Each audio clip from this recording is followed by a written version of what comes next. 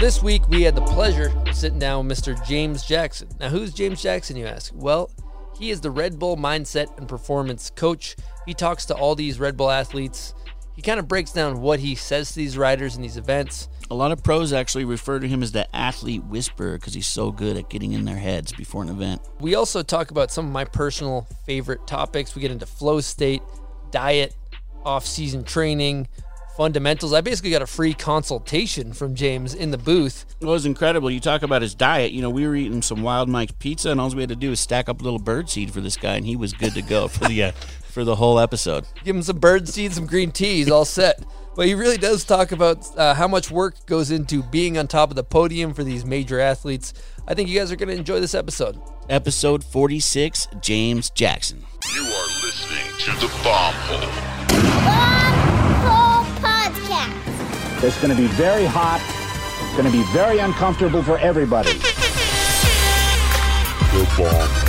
We're gonna slide down them big hills, you know what I mean, on the big, nice burgundy Snowboard. Okay, here we go again. We are back in the booth for the Bomb Hole. Now, the Bomb Hole is presented by Wild Mike's Pizza, Solomon, and Pub Beer. Now, Stony Buds, how are you doing, my friend? Doing good, my dog. Happy to hear that. Today we are sitting down with Mr. James Jackson. What's happening, James? I feel honored to be here. I've been watching them all, and I feel like it's pretty awesome to be sitting in this chair talking to you guys. Well, we are certainly very happy to have you. For our listeners and viewers who are unfamiliar with what you do, you are the Red Bull mindset and performance coach. Now, for people that don't know, you kind of are currently working with Scotty James a lot, the guy who's winning all the damn half-pipe contests these days. And what does an average training day look like for you and Scotty? Like, can you paint a picture for that?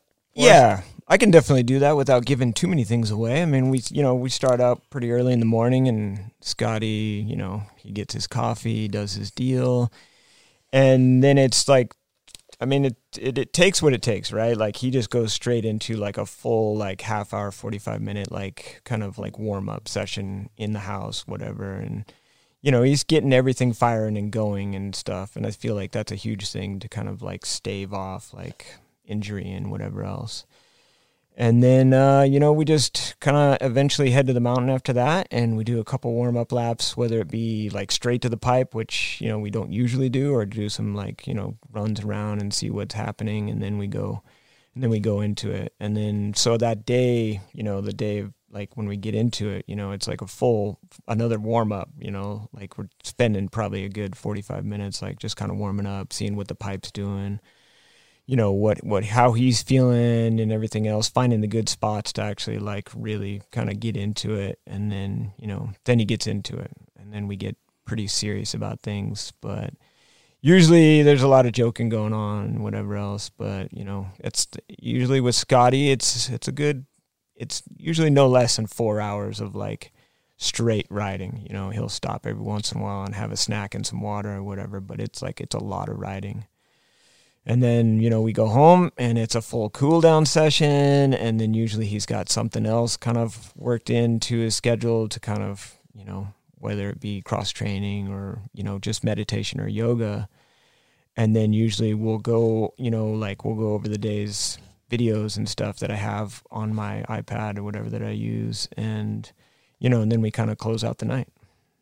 Interesting. Yeah, that going over the footage, that kind of reminds me of Tom Brady and a lot of the students of the game watching the game tape. I never thought about the fact that you guys just riding watch footage from that day every day.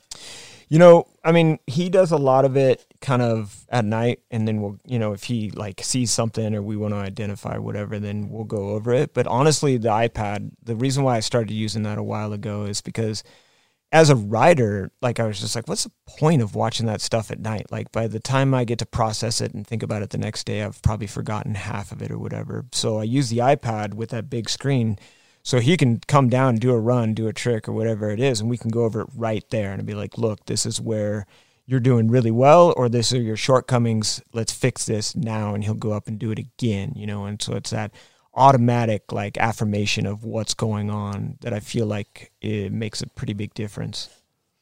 Yeah, it's easy to explain what when somebody's doing something wrong, if you can visually see yourself, I popped too early. But if you don't feel it, the video seems like a huge component for that stuff.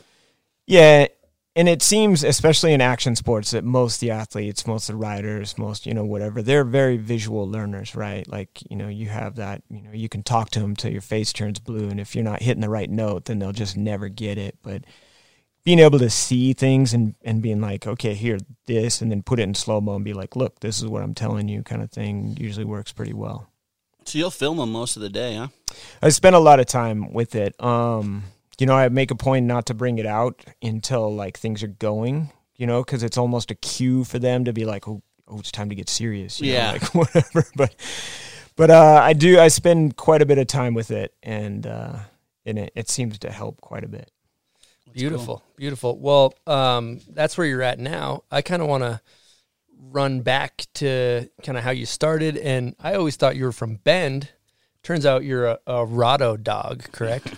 A Rado dog. Rado dog, yeah. I don't even know what that means. Well, me and Buds tend to make fun of Colorado quite a bit. Oh, so Colorado. It's short for Colorado. Yeah. You know what the term I love to use is call it not so rado.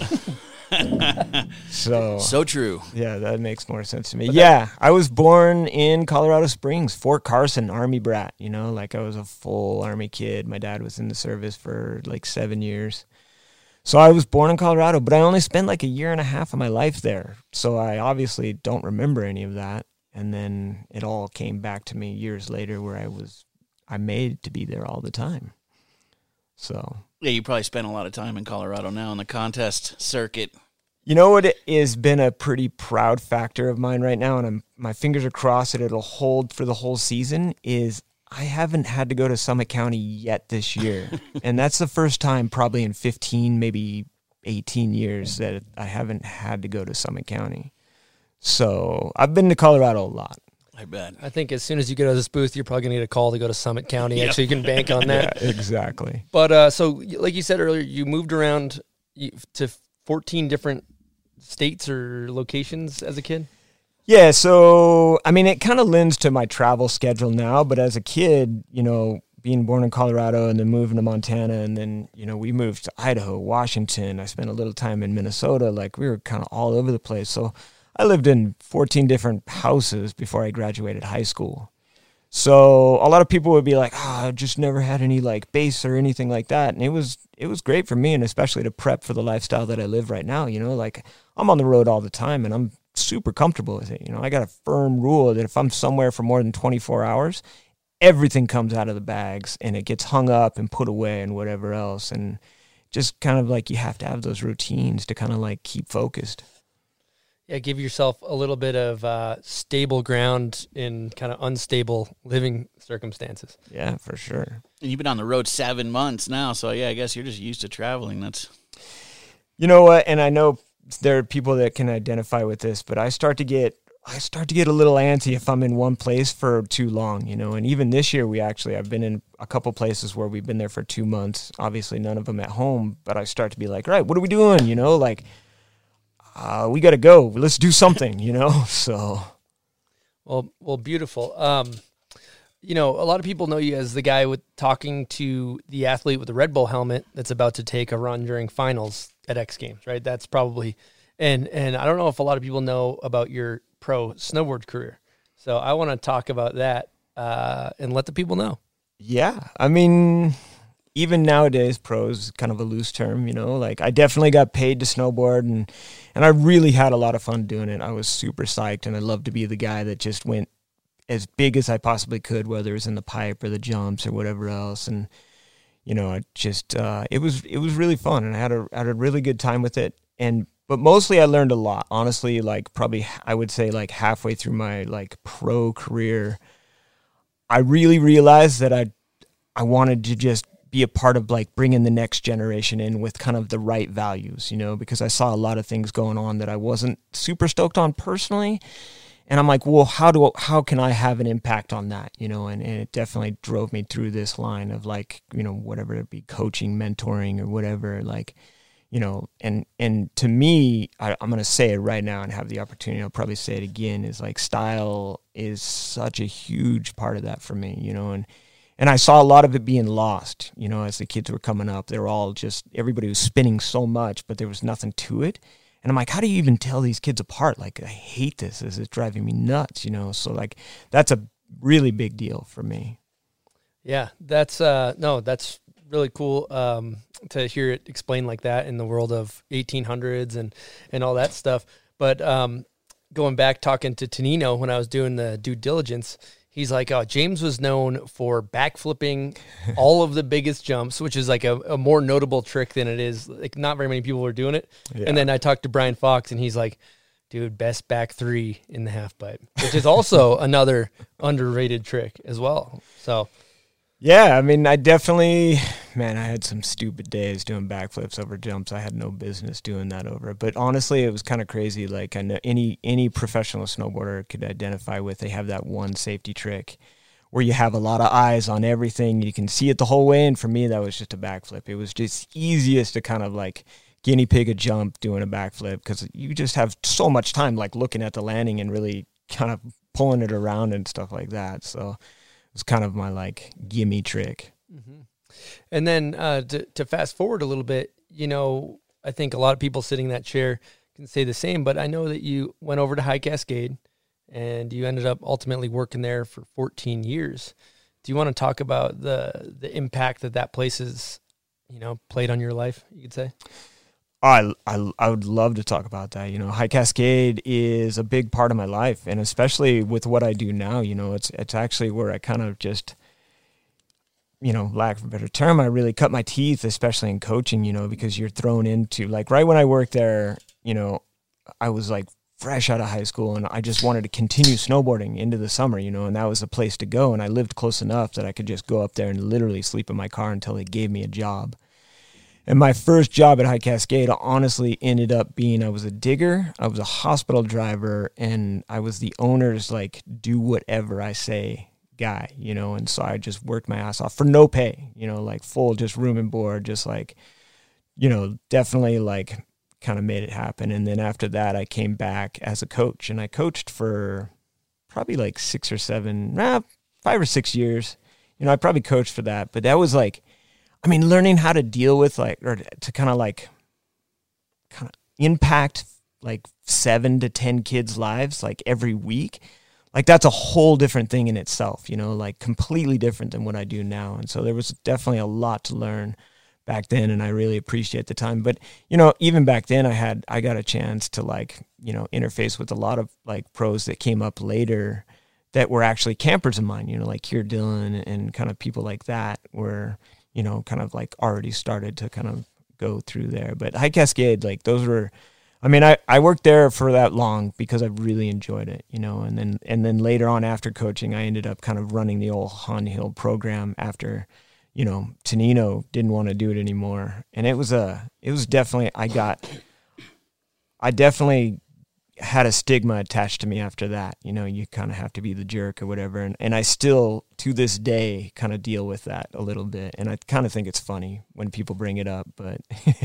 Well, I got two things to add to that. When I was 17, I drove cross country and dug to ride under you. I don't know, you probably don't remember that, but I don't, I remember that was I had kind of a similar, when you're painting your picture of what happened, same thing. Like but I thoroughly enjoyed that experience. And then part B, we have a guest question from none other than Tonino Copine, the head digger before you got the job. Yep.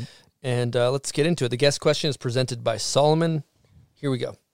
Hey guys, this is Tonino. Being a part of the Asshole Alumni, I just wanted to call and ask James what he thought about being an asshole. Thanks. Hope you guys are having a good one.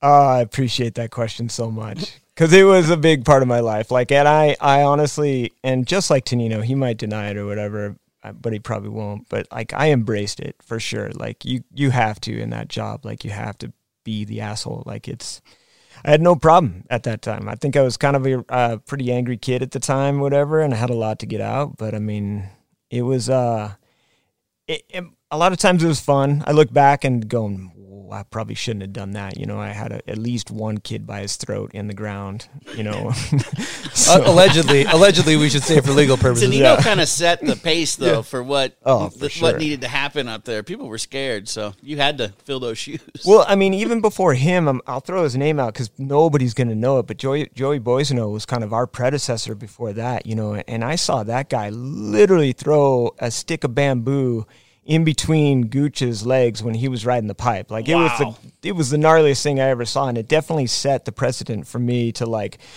when I, came into that position to take over, like, it definitely was like, all right, this is how it's done. Yeah, the guys like Gooch, too. Right? Yeah. Well, I got a Patreon question yeah. that's kind of just what we're talking about from Jake Price. He wants to know what your favorite camp kick-out story is along the lines that we're talking about. Part 2 of the question, he says you have a nickname, Scooter, and interested to know where that nickname came from. Jake, we've known each other for so long. You said you try to hide that nickname. Yeah, it's probably not the proudest thing. We'll start with the nickname. we can skip that if you want. But no, it's fine. All right, I have nothing to hide. I never Perfect. do. I have a firm rule that I never say, like, I never, like, say anything out loud unless I'm willing to say it to the person, kind of thing. So good style. Scooter came from an old girlfriend. She just, I don't know where the hell she got it or whatever, but it just kind of stuck. And I actually, this will go into the story a little bit more. A lot of people don't know. Maybe Jake kind of maybe pulled it out of me this way, but I used to ride for a Japanese snowboard company that was that actually ended up being named Scooter. Because of that damn nickname. Really? Yeah, for a few years, So I mean, it's fun, and looking back, I wouldn't change anything. It's a funny nickname. So, and then in terms of what did he say? Favorite kick out? Yeah, just your favorite kick out story. Man, I don't for know being that asshole at camp that had to. I don't know if I could call it a favorite. Favorite's not the word I would use today, Like, I do a lot of Zen meditation, so I'm trying to, like, exit that part of my life. But he's currently woke, so yeah. So I'm not gonna name names, but actually, you know what? I do have a favorite. I fully have a favorite, and I will name names now that I really think about it. Is Scotty Whitleg. I think it was maybe 7 days in a row. He would come up and fully poach. That kid, it was so amazing to watch. Like, every day he would turn his clothes inside out. He would fully sneak, and we'd be in the middle of the day and I'd see him and I'd call him out and he would just stop in his tracks and buckle up and just leave. So he was always really cool about it. And finally we just gave him a job, which, was inevitable. And he's obviously turned into what he has or whatever. But those were, at the time it was aggravating as hell, but I look back at it as like, that was such perseverance. Like, that guy just wanted to ride and he did everything he could to make it happen. And I appreciated it for sure. Yeah, turning clothes inside out and then leaving when he knew he was busted. That's classic. He would change the stickers on his board. I mean, he would do anything everything. to trick you, right? Anything, So well, for people that don't know, that are unfamiliar with why the High Cascade diggers had such a reputation for being assholes, can you explain why you guys kind of had to be dickheads and your role, and to give a little backstory? I think it's probably changed over the years a little bit, at least. I mean, my idea of it was fully is like, I mean, those campers, back then it was like 200 campers a session, it was like a lot of kids. And each one of those kids was paying $1,500 to like $2,200 to ride, And so the way I looked at it is like, look, if you didn't pay or you're not contributing to the camper's experience, then you have no business being there, And if you do want to be there, you can contribute, but that's it, and that was just a hard thing for me, and then inevitably most people, when they come in, they lie, and I hate that. That drives me crazy when people lie. Like, it's a sure shot to get thrown out, What would they lie? What are they lying about? Just like who they talk to, why they think they should be there, Like, I talked to so and so. They told me I could ride for the day, and the amount of stories that I've heard, like, it was incredible. anything to get on that hill. Yeah. A couple, we were the generation right below you because Corey McDonald took over your position, and I was on that wave of high cascade diggers. And I remember we learned a couple things from you guys. One of them was somebody would come to check in. We would all just not say anything sometimes. Yeah. That's a good one. So they're like, I'm here to check in. There's like 14 people just sitting there being completely silent. Staring at them. All in masks, all just like get it up, like just staring. It's a great tactic, It definitely puts people in their place just to be like, am I not doing this right? Like, what am I doing here? People are scared of the dig squad, and such assholes. And then the other one we learned from him, which it's like, I'm not necessarily proud of this, by the way. Like we like looking back, you're like, yeah, you're idiots, like whatever, But the high cascade digger hole, which is essentially we would dig. I learned it from Curtis in Austin. Oh yeah. You want to explain what that is for the layman?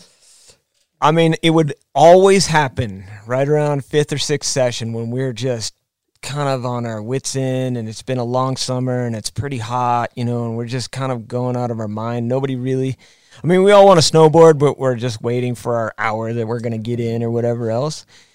But we're still diggers, right? So eventually somebody's going to dig a hole. And then eventually somebody's going to get the idea to take some fencing and kind of place it over the hole, lightly packed in with some snow and a teeny bit of salt, that when somebody does come to check in, they're going in that hole and they're just like, what's going on? Like, it's crazy. It's super funny. And how deep of a hole we talking? Overhead. We go overhead. Overhead. Yeah. They would get pretty hectic. We had a lot on our of time. You have a lot of time when Yeah. you're working up there, and so you dig this hole, and it's sometimes 5 feet deep, and it just appears like you're walking on flat ground, and then you can just fall into the hole. It's unbelievable.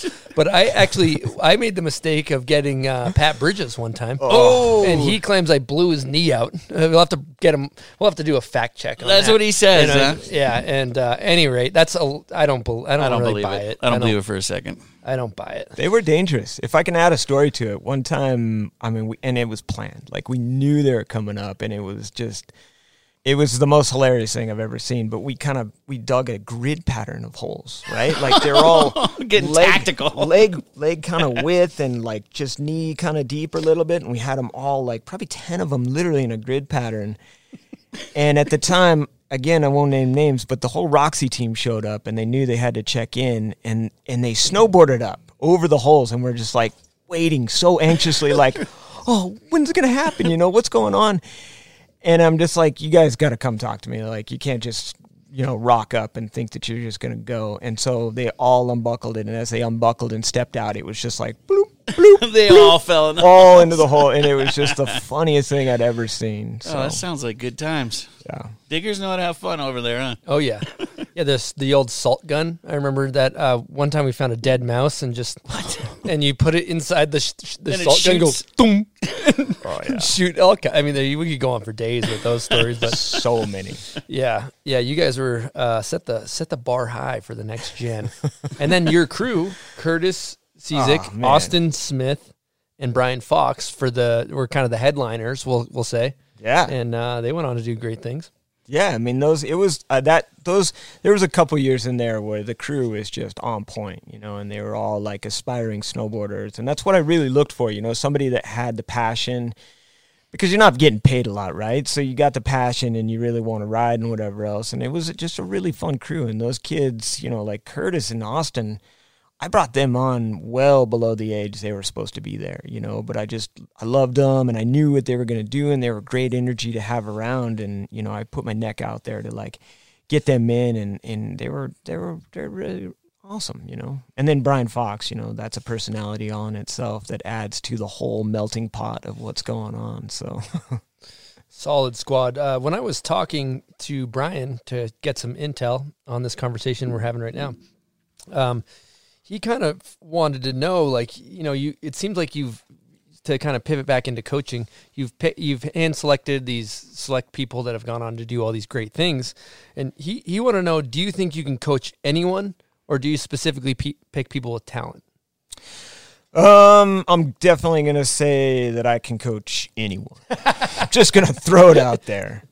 No, it's a great question, honestly, because I hand pick who I get to work with, but that's more on personality, work ethic, and stuff like that. Like most people in that position have some form of talent or another, right? And it's really just finding like kind of what they need more of and what they need less of. There's a lot of distractions that need to be kind of like evaporated out and stuff that needs to be enforced and whatever else. And honestly, as I get older and whatever else, like I am exploring different avenues in my coaching and how I do things to work with people outside of sports, and so it's the biggest deal for me is I love picking apart people's brains. It intrigues me so much to figure out how people work. And I know you can identify with that for sure, but it just like, I just watch people all the time and I'm always like going, oh, that's an interesting mannerism, and that's just what I do. It's just whether or not that's my profession. I love watching people and kind of figuring out their deal. Yeah. I have another Patreon question for you from Jason Newman. That's Hondo. Yeah. Let's give him an air horn. Wow, that was loud. Sorry. That was a good air horn, and Hondo, he deserves an air horn. So you're talking about this time as head digger. He wants to know, mentoring people like Curtis, Austin, Brian Fox, Canute, etc., is that kind of your jump off to coaching? Yeah. I mean, you know what? It's funny. Even at a young age, like I guess I'll go into some deeper stuff, like, and this is kind of something that I feel like will come up anyway, but so I've never drank alcohol my whole life, right? So I grew up going through high school and everything, taking care of my friends, like I was designated driver. I kept people from getting arrested, from getting killed, like I've always kind of like had this, like I've always had a desire, that's a weird word, but I've always wanted to like just take care of people, just to keep them going and whatever else. And it's just what I've always done and what I always will do, like, and so being in that position of like always watching over people and whatever else, it's just something that I've kind of more cultivated into a profession, obviously. And then, it just kind of does it, and I do it to this day to people that I don't even work with at the top of the pipe or the slope course or whatever. Like if I see something that's just like glaring and I just can't help myself. I'm like, hey, you should really try to do this, and I swear it'll help you. And it's just in me. It's just the way it is. He actually has a part 2 to his question as well.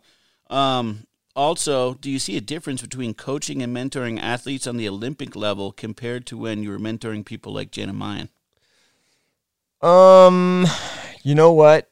I that's a great question. I don't. Because Jana was actually one of the most driven people I've ever worked with, and by driven I mean her raw, and I'll use this word now, but her raw desire to just kind of like do her best and beat everybody and whatever else was a learning curve for me, but like it was intense, like if she was still going right now, like she would go to the Olympics for sure, like she would get after it. So kind of Jana was my first what we would call like professional like client kind of thing, and obviously we were really good friends during the whole time or whatever, but she taught me a lot about like what to do and what not to do, and how to like intervene with people when they're not having the best day or whatever. So I would say the answer to that is no. She's Olympic material. She just missed her gate. Yeah, that's a lot of the listeners may not be familiar with Jenna Mayan, but I think she's one of the most prolific riders to ever do it. I think she's probably the first female to do a Cab 9, I'm guessing. A lot of things along that nature, right? Yeah, I mean Jenna, she had a lot of firsts. I mean she rode like a dude. I mean style, right? Yeah, really good style. She rode really aggressive, she went after it for sure. I mean, during our run, like we kind of worked together for like 3 years. I mean, I think not a lot of people know this, and she probably wouldn't even remember this, but she won like 23 contests in a row. It was pretty crazy. Like she was the first girl that three-peated X, I'm pretty sure. And, she definitely had her own. And then the thing is when she left, I mean, it was like a magician. She just just disappeared. It was over. That was it. And she's got her kids, and she's really psyched. And so and I wish her the best. I don't get to talk to her very much these days, but yeah, she just kind of left. did the exit. Well, we like to talk about kind of breakout moments of the career. And I know in your coaching career, we can get into this, but Pub Beer is one of our sponsors. And let's get into it, buds. Let's get into our breakout moment presented by our friends over at 10 Barrel and Pub Beer. Pub Beer supports us, and you should support them. Their tagline is cheap, fun beer. Now, before coaching and snowboarding became a big, serious career, back when it was cheap and fun, do you have a memorable breakout moment? Memorable breakout moment was probably going to Chile with the girls. You know, it was like Jana and Mercedes and a couple other girls. And that was like kind of the first trip I went on where I was actually, I don't even think I was getting paid, but it was like kind of like, it just like I was there to do that job, right? To help the girls like kind of learn some stuff. And Jana in particular, like, you know, she'd never had a coach. And I don't, you know, it wasn't even really part of the sport kind of back then so much. And that was a big time for me. And then coming back from Chile was definitely just capitalized on that because we came back on 9/11. Wow. And this girl, Leslie Olson, and I got stuck in Oklahoma City for 3 days. During that whole thing, we were one of 4 transcontinental flights to be flying that, and obviously the other 3 were kind of the notable ones, you know. But and that was interesting because when we were landing, they didn't tell us what was going on. They actually, I was looking out the window, going, "Why the hell are we turning right here?" And we started landing, and I saw the shadow of our plane, and then I saw the shadow of 2 other planes behind us, and apparently they were, you know, fighter planes or whatever you want to call it. Oh, and they were escorting us down. And that was, that pretty much capitalized that whole trip and kind of really polarized the whole thing for me. Like, all right, it's time to get serious. So. Holy shit. That's wild. One of those moments in life you'll never forget. Yeah, Sure, definitely obviously. not. Now, we kind of breezed over this, and maybe you said this and I didn't pick up on it, but what was your reasoning for never picking up alcohol? You know, there's a lot of reasons. And, I mean, one of the biggest things, and I'll just get real personal about this, is I was pretty young, and my dad was pretty young when he had me, right? Like he was, you know, 19 when he had me. And I think at this point, my dad took me fishing. I think I was like 4 or 5 or whatever else. And after fishing, we went to the bar with a buddy or 2 of his. And I remember collecting the bottle caps. You know, like the bottle caps was kind of like my treasure as a kid. Like I was like, oh, look at all these bottle caps. I was super stoked, you know. And my father, you know, being 26, you know, like, you know, you kids out there right now, 26, this is how it is. But he kind of made the decision that he was not coherent enough to drive, but we had to get home. So he decided to put me in his lap and I would steer on the highway while he, you know, obviously worked the pedals and everything else. And later on in life, like not too much longer, I associated the bottle caps with the alcohol and the alcohol being the bad decision kind of maker. And that just kind of started that whole thing for me. And then again, like I said, I really just got into like making sure that my friends were okay and just taking care of them. And that just became kind of my identity that I worked with. And that's how I got through a lot of the peer pressure and stuff is, you know, just doing that. And then obviously as I get older, you know, it's really easy to just be like, yeah, no. It's way easy when you're older, right? Yeah. Peer pressure's not really a thing. No. As you get older, Yeah. I love saying how old no. were you when you were on your dad's lap? I was, maybe 4 or 5, I think, you know, like, Wow. I don't know. We said this off camera, but, you know, parents can be great teachers on what to do. They're also great teachers on what not to do sometimes, you know. Yeah, I mean, it's still drunk driving, I think, if your 4-year-old is right, but controlling the wheel. But I was living in Montana at the time, and it's actually at the time no rules over there. It was legal to drink and drive. Really? At the time, you could have a beer in between your legs and drive. You know, so it was just like It's different. You know, and I like to think that he wasn't that drunk, Yeah. that if he was driving, you know, whatever. So maybe he made a good decision kind of thing, and it obviously put me on that path for my life kind of thing. Yeah, but, good path. Yeah, that could be the best thing that ever happened to you. Who knows? Yeah. You know? I mean, it's a huge marker in my life, right? Like it's massive, you know, and to where I'm at. So, Well, interesting. I want to dive into some of the specifics of this coaching, mentoring. I know it's I shouldn't say coaching because it's more than coaching. It's a full, especially from everybody I talk to, it's like a full mentor deal.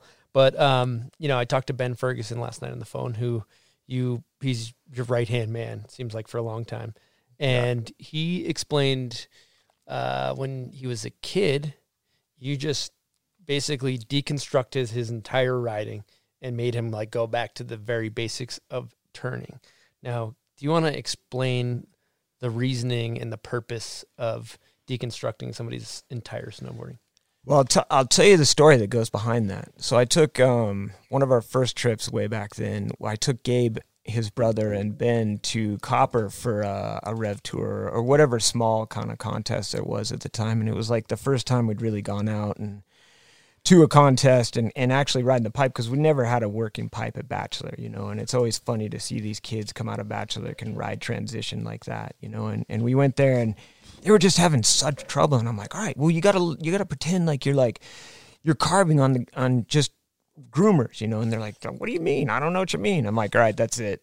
Practice is over. We're not doing this today. Let's go. And we're just going to turn, I'm like, they were so pissed because they didn't know what the hell was going on. And they're like, we should be in the pipe training. And I'm like, well, no, you're going to go and learn how to use your edges on groomers, and I taught them how to like initiate their edge and where it comes from and where to go and like grab their rail while they're turning. And, I made it fun or whatever else. But, I basically had to take them backwards in order to catapult them forward, and I actually do that with almost everybody, and I think everybody. Like, everybody's got some pretty crappy habits when I get a hold of them usually, and so I'm every time that somebody signs up to work with me, and I like to say sign up because it's not always the funnest thing in the world, I'm always like, look, the first year or maybe less, it's up to you, is gonna suck. Like, you're gonna hate it and you're gonna feel like you don't know what the hell you're doing, and it's gonna be really tough on the psyche to kind of like go backwards, but this is how it's gonna go. And if you're down, let's go, and everybody does. I have to break them back down to the basics and build that foundation back up and really capitalize again on what they do well, but then eliminate the stuff that's just garbage. Like, we got to get rid of that stuff, and it can't just be popping up somewhere here and there. It's got to be gone completely, so it's just like a total deconstruction and then a buildup. And it's always up to the rider, like how quickly that comes back, right? If they drag their feet on the kind of breaking it back down, if they drag their feet on breaking it back down, then it's going to be tougher to come back. But if they take it all in stride, then they bounce back really fast, and then they come back way stronger. Because again, let's just talk about coaching. It's all about the foundation, and it's all about the fundamentals and everything. And if you don't have that, I can guarantee that your injury track life is going to be completely staggered with like all kinds of stuff, but if you build the foundation and it's all good there, then you're going to have less injuries, which means you're going to have more progression. You can be on snow more. You're going to have more time doing it. You're going to have more fun doing it. You're going to be way more confident. So it's an integral part. You can't have one without the other. It's funny, when I first saw the Fergusons come up at Super Park, I noticed how their edge control was really, really sick. And you can see how much that helps them out when they're hitting a giant hip or. Oh yeah. Yeah, that's interesting. That was you. Well, growing up at Bachelor, it's kind of flat. A lot of traversing, huh? Yeah, not as flat as some mountains in Colorado, but it's pretty flat or whatever else. And I would go up with the kids, and we wouldn't even ride the park, right? We get a lot of snow and whatever else. And so I would just take them and we would just rally them. Like, all right, here's the deal. You guys were playing, cat and mouse or whatever you want to call it. And I'm like, you guys chase me and you do what I do. And if you can't keep it up, then you skip different things until you can keep up, right? And we'd go home and the parents would be like, what'd you learn in the park today? And they're like, we didn't even ride in the park, and they're like, I'm what? Just like, we spent an entire season literally just rallying the mountain and finding natural hitters and learning how to negotiate speed and like all that stuff, and again, that's that baseline, that's that foundation that is, obviously part of those kids' lives now for sure. It's kind of a Mr. Miyagi approach, I would say. Absolutely. Paint the fence Absolutely. Before you're allowed to fight the dude. Wax on, wax off situation. That's what's going on. Can you, I'm just curious I think I can see it, but can you essentially break down the fundamentals of how carving and pop and all those things lead up to the double corks and the triple corks and the crazy stuff. Just the evolution of fundamentals in the trick. You know what? This will be fun to talk about because there's a lot of people out there that have no idea why a snowboard is built the way it's built, right? With camber and side cut and just all the things that go into it. But they all have such an integral part of like progressing through and having that confidence and knowing what your board's going to do, you know? Like most people don't realize that when you decamber a board, all it is potential energy, right? And as soon as you release it and it comes back, like there's everything you need, right? You don't need to throw your whole body into it. You don't need to do a lot of things. The board actually will do everything if you know how to use it properly. And so that's a huge part of that whole thing, you know, is like teaching kids how a board actually works and how to utilize that tool in that way. You know, a lot of kids coming up now and even back then, like they all are really have natural abilities, right? They're just gifted kids or whatever else, but they don't realize what's going on. And if you can add that little element of like, look, this is how a snowboard works, you know, and if you use it properly, you actually get to save energy and do less, and the board will do everything for you. And then that's where style comes in, because that's when you're in the air and you get to be comfortable and you get to make it look the way you want to. And if it feels good, it's going to look good, right? And that's just like, that's a huge part of it. And the feel good comes from repetition, right? Feel good, look good, pay good. Yeah, right? You look good, you feel good, you play good, they pay good. That's what we're talking about. I misquoted. I said that was Terrell Owens. It's actually Deion Sanders. Let me make a little correction. But yeah. Go. Let's keep hammering on this because I'm fascinated. Yeah, with all this is stuff. very interesting.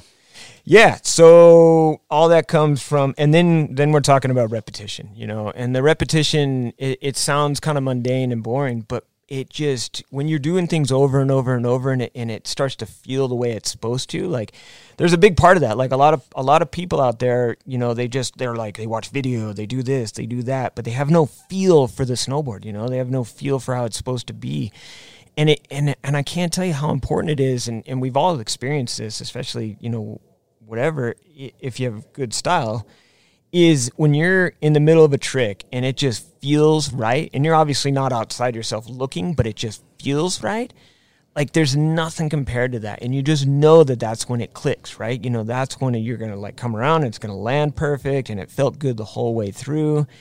And a lot of people are kind of missing that, especially, and it sucks right now with the big spins coming up, is that is very much kind of lost. You know, other than the Scandos, those guys, man, they hold themselves so accountable to that kind of stuff.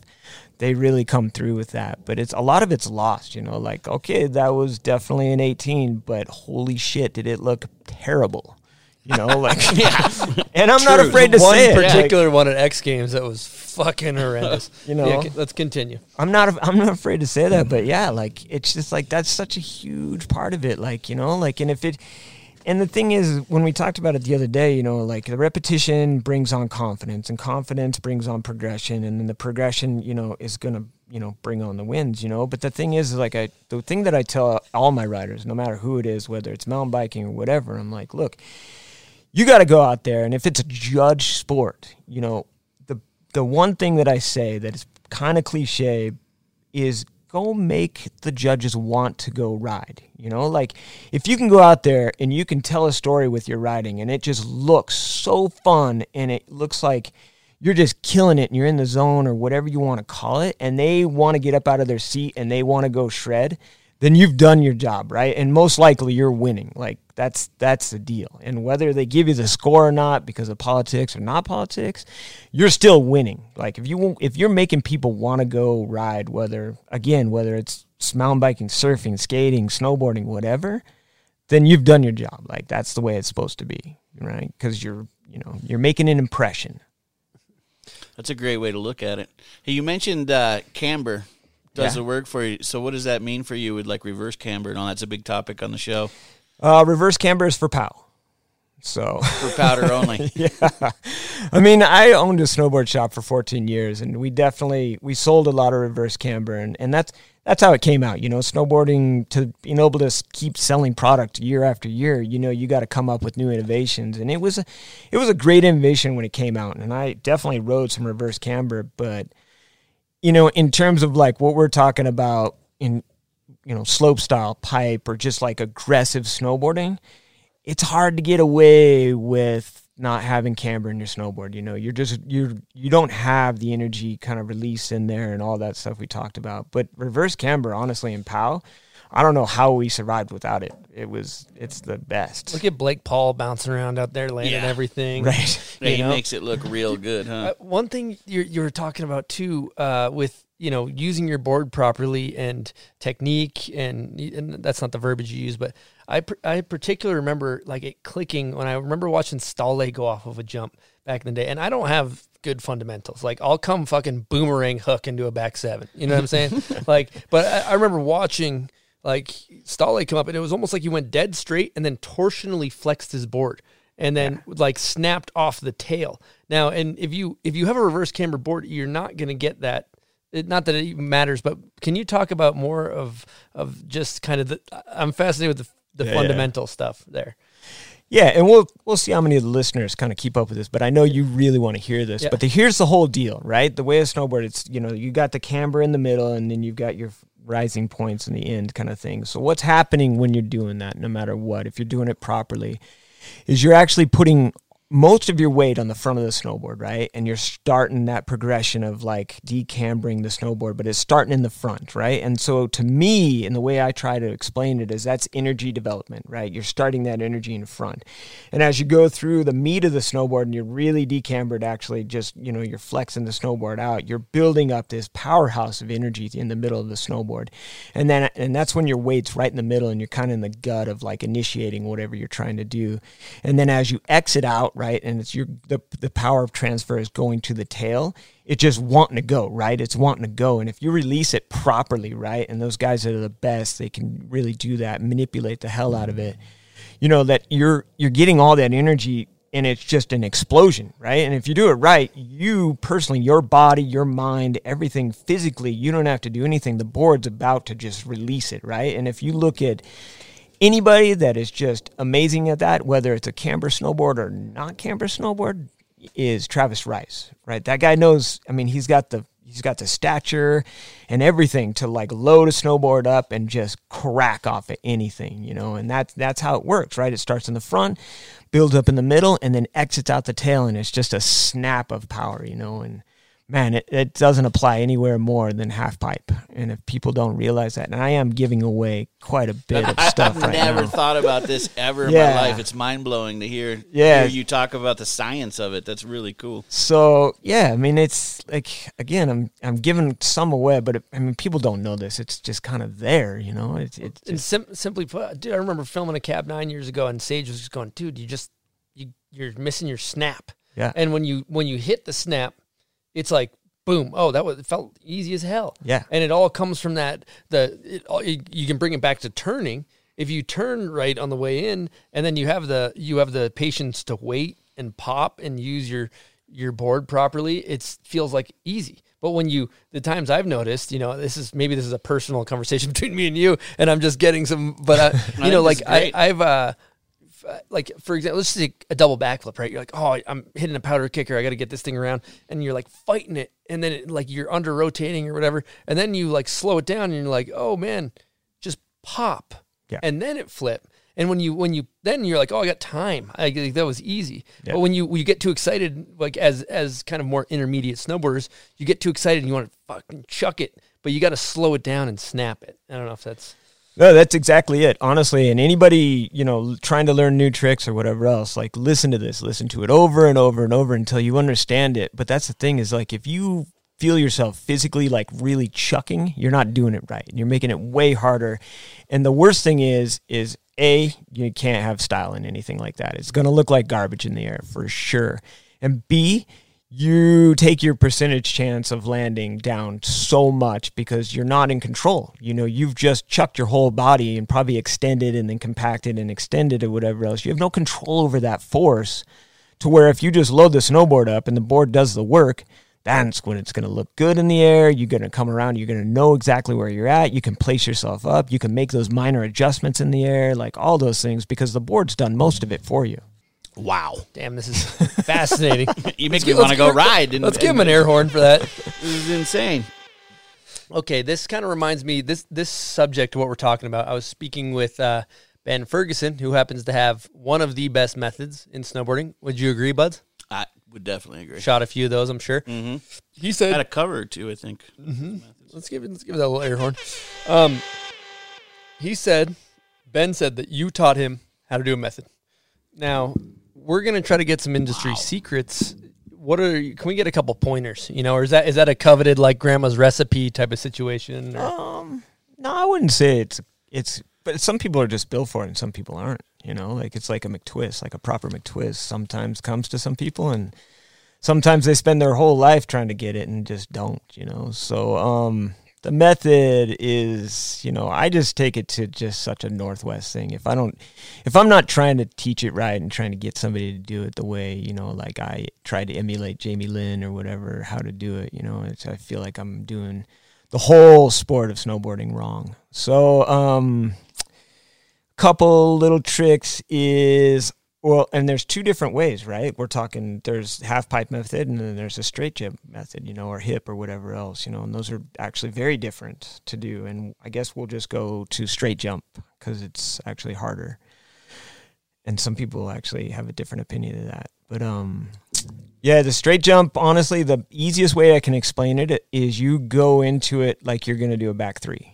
So you start on the right and you come in on your heels and then go to your toes.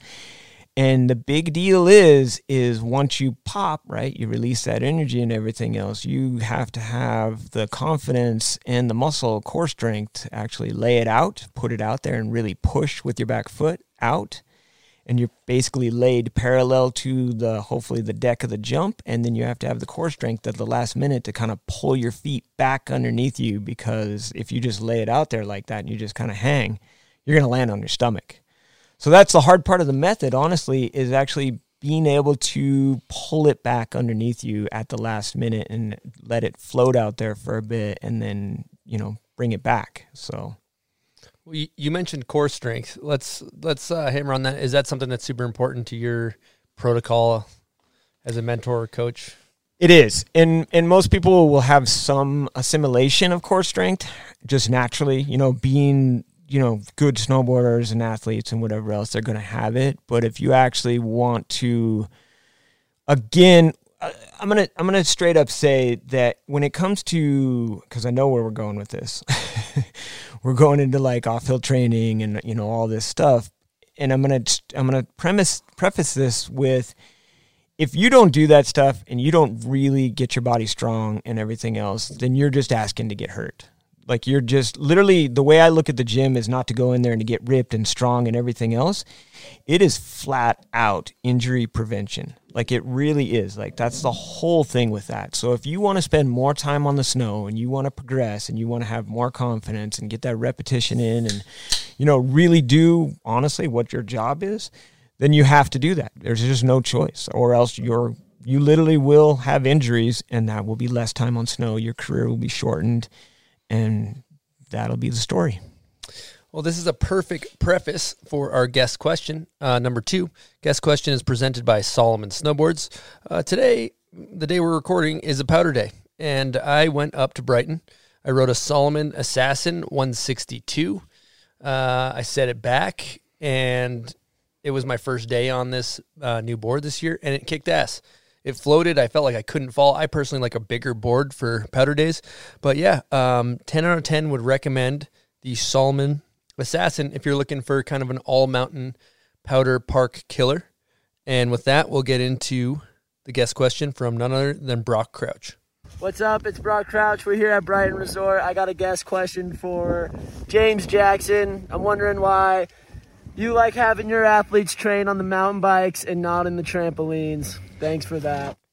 That's a good question, Brock. Thanks. I really appreciate you bringing that into this. Well, number one, I'll be very honest. I love mountain biking. Like, it's kind of my spot to go and turn everything else off and clear my brain and just kind of bike. Even if you're with people, you still have to focus on what's coming at you. And then in terms of Brock's question, let's just call it cross-training, and I think it's such an applicable, kind of sport, especially in slopestyle snowboarding, basically Brock is referring to, we spent a little time this summer at the Oregon coast, and you know, he's an athlete, right? And he knows how to ride a bike or whatever else. But what we were able to do is I kind of like brought him through this kind of heavy course, you know, like there were some gap doubles and stuff like that. And we kind of broke it down to the simplistic parts of the thing. And then he was able to put it all together. But, you know, there's a lot of like, there's a pop, there's how to anti-pop in mountain biking. And one of the biggest things in mountain biking that is such a huge deal that a lot of people overlook is cornering, right? Like being able to corner on a mountain bike is not easy. I've been doing it for quite a while, and I feel like I'm at 50%, and I just have so much more to go. But the great thing is snowboarders, we know how to lean over, right? We know how to let that centrifugal force kind of like take over, and we lean into those turns, and we trust that it's going to hold. We get that, like we know how that feels. And so mountain biking, you kind of transfer that over, and it's kind of a natural crossover for snowboarder to mountain biking. And so for cross training, I think it's awesome. Like, you know, whatever, like you get to learn, you get to do those turns, and you're doing that during the summertime. The consequences are a little heavier because it's dirt and it doesn't like to mold or bend as much as snow or whatever, and it hurts sometimes. But yeah, that's the deal, is like you're doing that, plus you're just getting that leg workout, you know, and you're working the hamstrings, which don't get a lot of attention a lot of the time. And, you know, and so it's just, there's so many good things to do it, and I really like doing it. So Absolutely. One thing, as you were talking, I was thinking about as well, that is maybe a correlation that whether it's be it moto or mountain biking, but it's there's an ability to read and process terrain quickly, to be going very, very fast and say, okay, noted, we have rocks 50 feet ahead. You know, that kind of flying down the trail and being able to process terrain quickly is a skill in itself. And that I think is also very applicable to snowboarding as well. So much. And you're so right about that, right? To be able to like, you know, take up, and when you're on a slopestyle course, let's just say slopestyle course, you know, like it'd be middle of the day, practice day or contest, you know, like there's so many lines in the snow and you don't want to get jammed into those. And if you're staring dead straight at them, obviously you're going to hook into one of those and it's going to be uncomfortable. But if you can keep looking ahead, you know, and keep processing stuff that's ahead of you, then you're not going to notice that stuff and you're just going to kind of coast over it. And it's the same thing in mountain biking. And it's so applicable, like, to just keeping you looking forward, and making those decisions and kind of like minute adjustments. Absolutely. That just, when you're speaking and talking about looking ahead, one of the best pieces of advice I ever got, and I don't know if this is something you say, but I remember I was trying to learn a park trick. I was hitting a park jump, trying to learn a new jump trick. I don't remember what it was. I actually think it was switchback sevens. Doesn't matter. It's irrelevant. But somebody said, don't look at the landing, look down the landing. And that was actually a great bit of advice for me to actually land, because then I was going where I wanted to go, as opposed to just staring at the knuckle or whatever. Yeah, that's huge. For sure. You got to keep looking ahead, because again, if you're looking straight down at things, and that's obviously probably where you're going to go, is just down, right? And one of the biggest things, we'll transition over to half pipe. You know, if a lot of these kids are learning new tricks, but they just fail to think of what they're going to do after that trick, right? And so if you actually present them with like, all right, what's the next trick after that? You know, that the big trick that they're trying to learn kind of gets downgraded a little bit to a more manageable type of thing. And then they're thinking about kind of a bigger picture, and they're kind of, it's not such a mass of like what they have to accomplish. You know, it's kind of breaking it up into different things. This is great. I feel like we're getting a free consultation right now. That's what I feel like, too. This is insane. We've been hauling ass and covering a lot of topics. One topic we're going to get into is, do you know what we're going to get into, buds? Name that video. Here we card. go. Oh, man.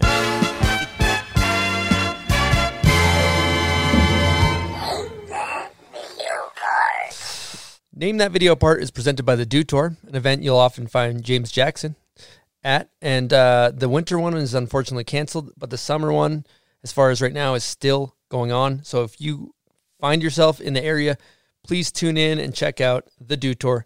They support us. You should support them. Now, James, what's your level confidence 1 through 10?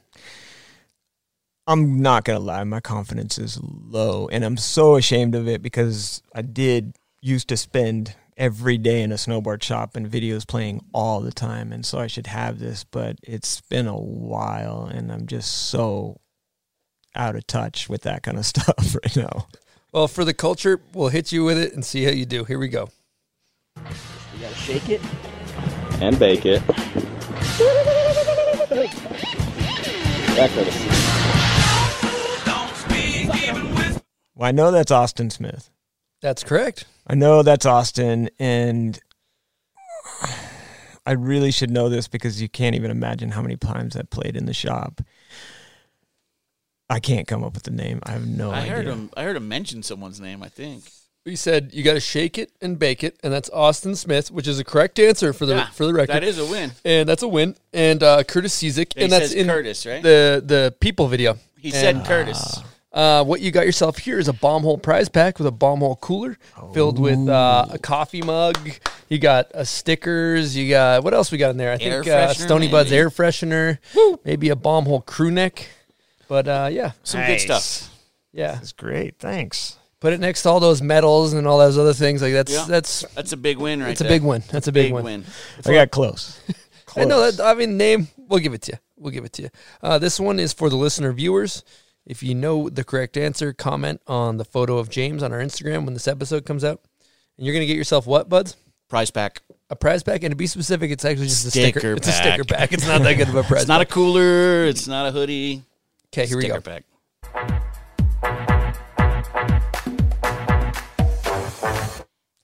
That's a great video part. Wow.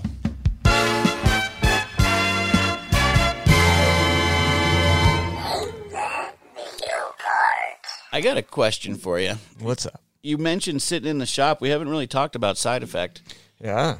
What? When did that fit in between Hood and learning to coach and being a pro? It was kind of right in between. Honestly, it overlapped. Kind of, Hood overlapped the shop, and then the coaching overlapped the back end of the shop. And, it was just kind of something, I loved, as a Grom, I loved going into a shop and being part of it and whatever else. And it just happened that I went in, I got this shop side effect, and it was a big deal, I really cared about the image of it and what we sold and how we did it and everything like that. It just got to a point, and especially when I was coaching on the back end, that, I'd go away on these long trips and I'd be gone for like 3 or 4 weeks, and I'd come back, and the only thing I got to deal with was just putting out fires, like it was just disgruntled customers or whatever employee did what, it was just like ordering snafus, just like everything. And I'm just like, this is terrible, because I'm actually not a salesman. Like, I hate selling stuff, but I loved educating people. And I always felt great if I put somebody on a setup that I knew they were going to have more fun than when they came into the shop. Like I knew they were going to have a great day on what I put them on. That made me feel good. But I just got way less of that interaction. And so I didn't even want to sell it. Like, I literally just closed it down. I didn't want anybody to like carry the name or like, I didn't want to have any of that happen. I just shut it down. Like, It was just done. That's pretty wild. So what I want to get into your psyche about that is, what was your reasoning for starting a snowboard shop? I don't know. It might have been like when I was like young, hanging out in shops, that I thought that was like just really cool. Like, it was a cool environment to have, and at the time in Bend, there was definitely some good shops kind of around or whatever else, but I felt like there wasn't anything that had that, like, I don't want to say like core image or whatever else, but they had that, like, what I felt snowboarding was, right? Emulated through a shop. And I wanted to have that, and so I was just like, well, I might as well try this, and I was young. I mean, I think I started when I was like 24, 25, and definitely got a major crash course in business and retail and finances and all of that stuff, and made it work for probably 14 years. So, and it was fun, a lot of fun. Yeah, that's a true testament to your caring about the culture of snowboarding. I think anybody that wants to start a shop and cares about the community, Buds and I both care about the community and the culture of this whole thing. And I just kind of commend any shop owners out there, because it's a big deal. Yeah, it's huge. There's so much that goes into it. And if you can maintain that image and you don't like sell out or whatever it is, that makes it even harder, right? Because there's a lot of opportunities where you can just be like, all right, let's just take the easy route, but it's such a compromise. And right now we don't need anything like that. We need people to stay true to things and keep it going. So I got a Patreon question from Blake Geis. Oh. He says, longtime listener, first-time question asker over here. I grew up lurking around James' shop side effect and always really enjoyed his opinion on common sense, or the lack thereof, in our world. Can you elaborate on that a bit? But he also has a part 2, hard-hitting question that everyone wants to know. Which pro snowboarder that you've coached has the best method? Oh, that's tough. I'm going to go into the first question while I kind of process the second one on how to politically get through that. Blake, thanks for bringing that up. And I have to say, it always surprises me over the years because I tell so many people so much stuff, and I'm always surprised like what sinks in for people. And the common sense thing is kind of a joke and definitely not a joke, right? Like, I just don't think that common sense exists anymore because it's not common for people to have sense.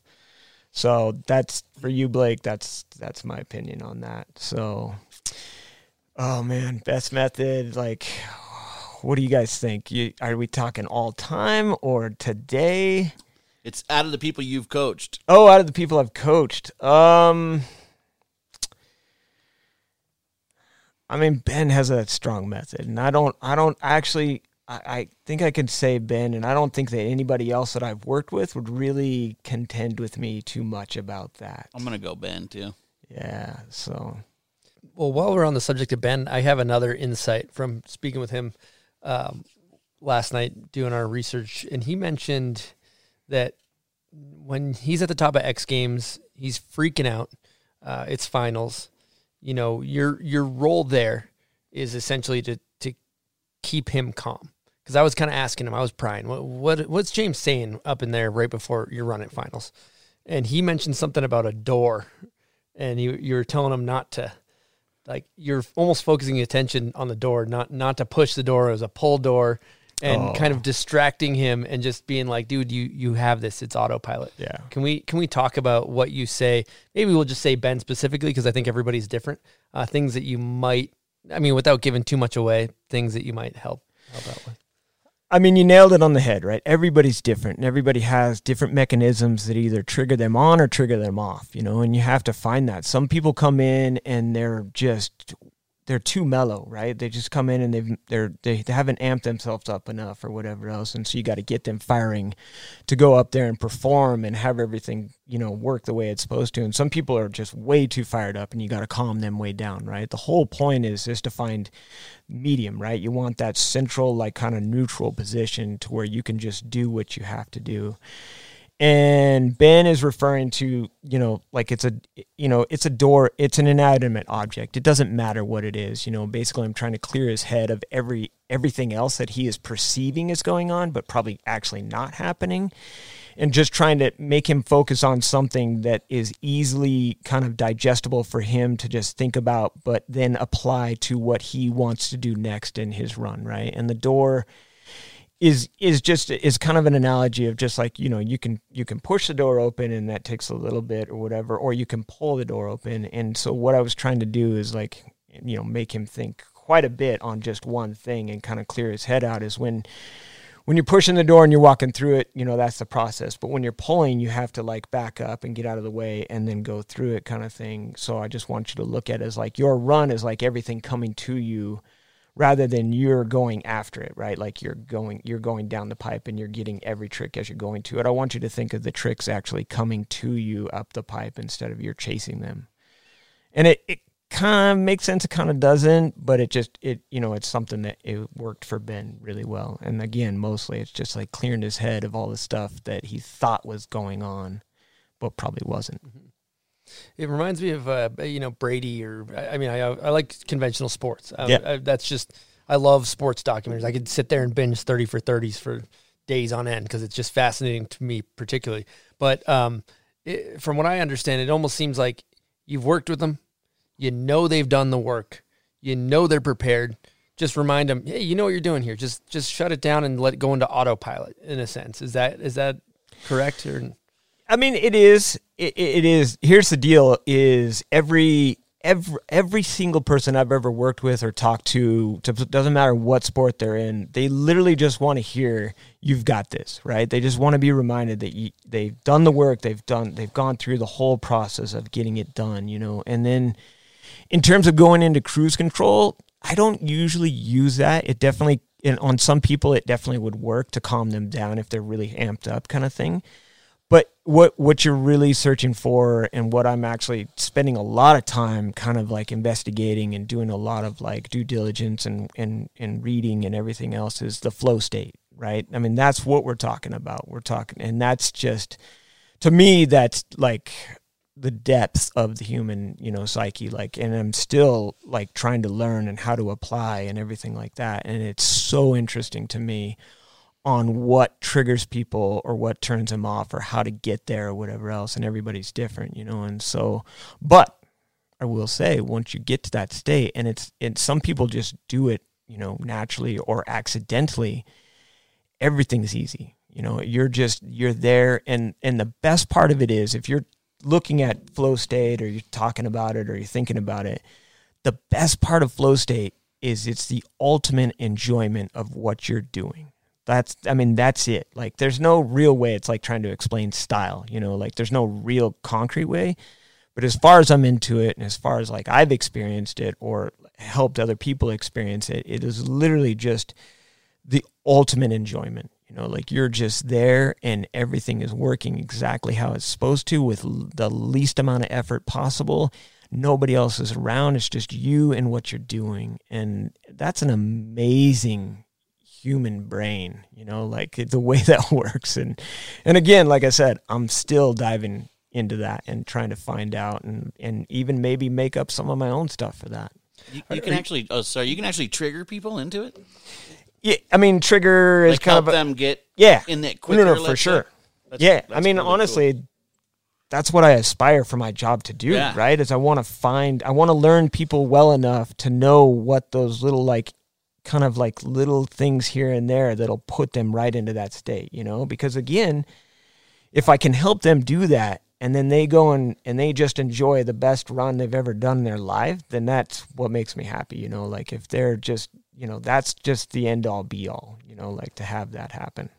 This stuff is completely fascinating. I, in the same sense, love all this stuff. Are you familiar with an author named Stephen Kotler by any chance? Yes. Yeah, he's like kind of he is the kind of pinnacle of study of flow state. Yeah. And he talks about all this stuff, and I've read his books, and it's if you're interested in flow state, look up Stephen Kotler, read his stuff. It's exactly what James is talking about.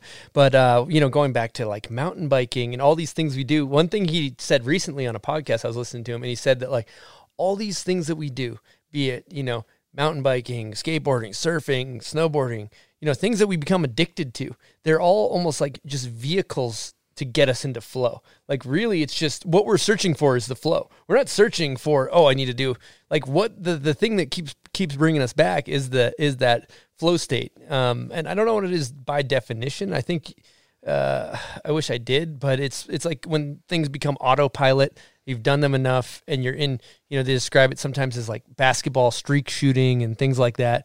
I'm kind of butchering this, but I'm going to just pass it to you and let you digest that. Yeah. I mean, that's exactly it. I mean, honestly, it doesn't matter what you're doing. I mean, honestly, you could be reading a book about flow state and be in flow state, right? If the words are just coming at you off the page and you're digesting them and you're understanding, and it makes so much sense, and it just feels amazing to be reading that and processing it. That's flow state. Anything could be flow state. Like, and that's we're getting really heavy into stuff that I'm really into right now. But like just different types of breathing. Like is introduction into flow state, and that's becoming really popular right now. And so it's just all about. Honestly, it's all about like eliminating as many distractions as you can and just performing what you're trying to do and be in the moment and be there with it and just be fully engaged.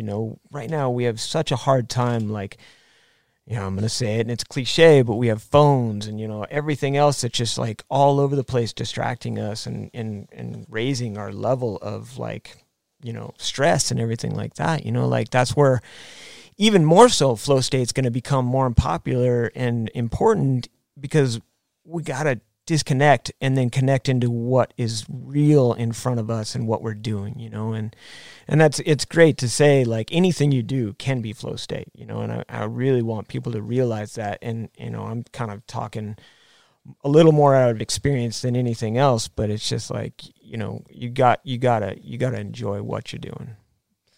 Yeah, you get there with photography. Anything. Yeah, anything. You really, it's amazing when you're in that mode. All of a sudden you're not cold anymore, and you're just focused. You can't miss a photo.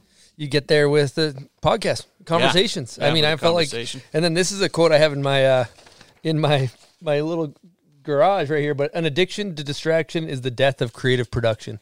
If you can, God damn it, it's hard. But if you can avoid those distractions and get into the flow, man, that's where it's at. Writing, art, drawing, pictures, shooting photos. It's all there. But it's so, the minute your phone buzzes and you got a notification, boom, you're out of it, And how do you get to that extreme state of presence? I know we're getting fucking deep and into the weeds. I love this stuff. We can go so far into this. Like this is the stuff now that is like, I mean, I don't read a lot. I kind of it's a little tough for me, but man, do I listen to a lot of books. Yeah. Like I listen to books over and over, the same book, and I just really digest it as best I can and stuff like that. And what we're talking about is like the stuff that I've been really into. I mean, coronavirus, the whole COVID thing, like I've used this time to like learn as much new things as I possibly can about the human psyche and nutrition and,